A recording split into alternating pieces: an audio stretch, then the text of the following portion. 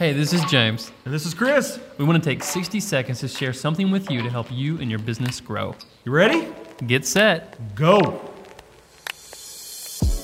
The creators of the product Basecamp wrote 2 books. One's called Remote Office Not Required, and another, It Doesn't Have to Be Crazy at Work. They're short reads, and I really enjoyed them, and it has kind of even solidified something inside of me about working remotely with my team. They even waited, I think it was like 10 years before they actually got an office space for some of their employees, even making over $3 or $4 million a year as a company. And some think that's too crazy, but they've built a product and they've created a process for their team. Now, I also see the value in not having to work and kill yourself at 50, 60 hours a week.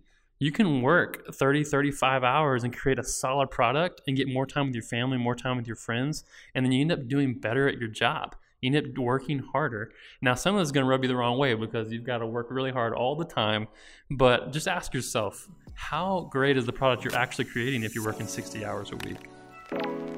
Thanks for listening to the Quirk Advertising Podcast. We're coming to you Monday through Friday every week for just 60 seconds of solid content. You can check us out online at quirkadvertising.com.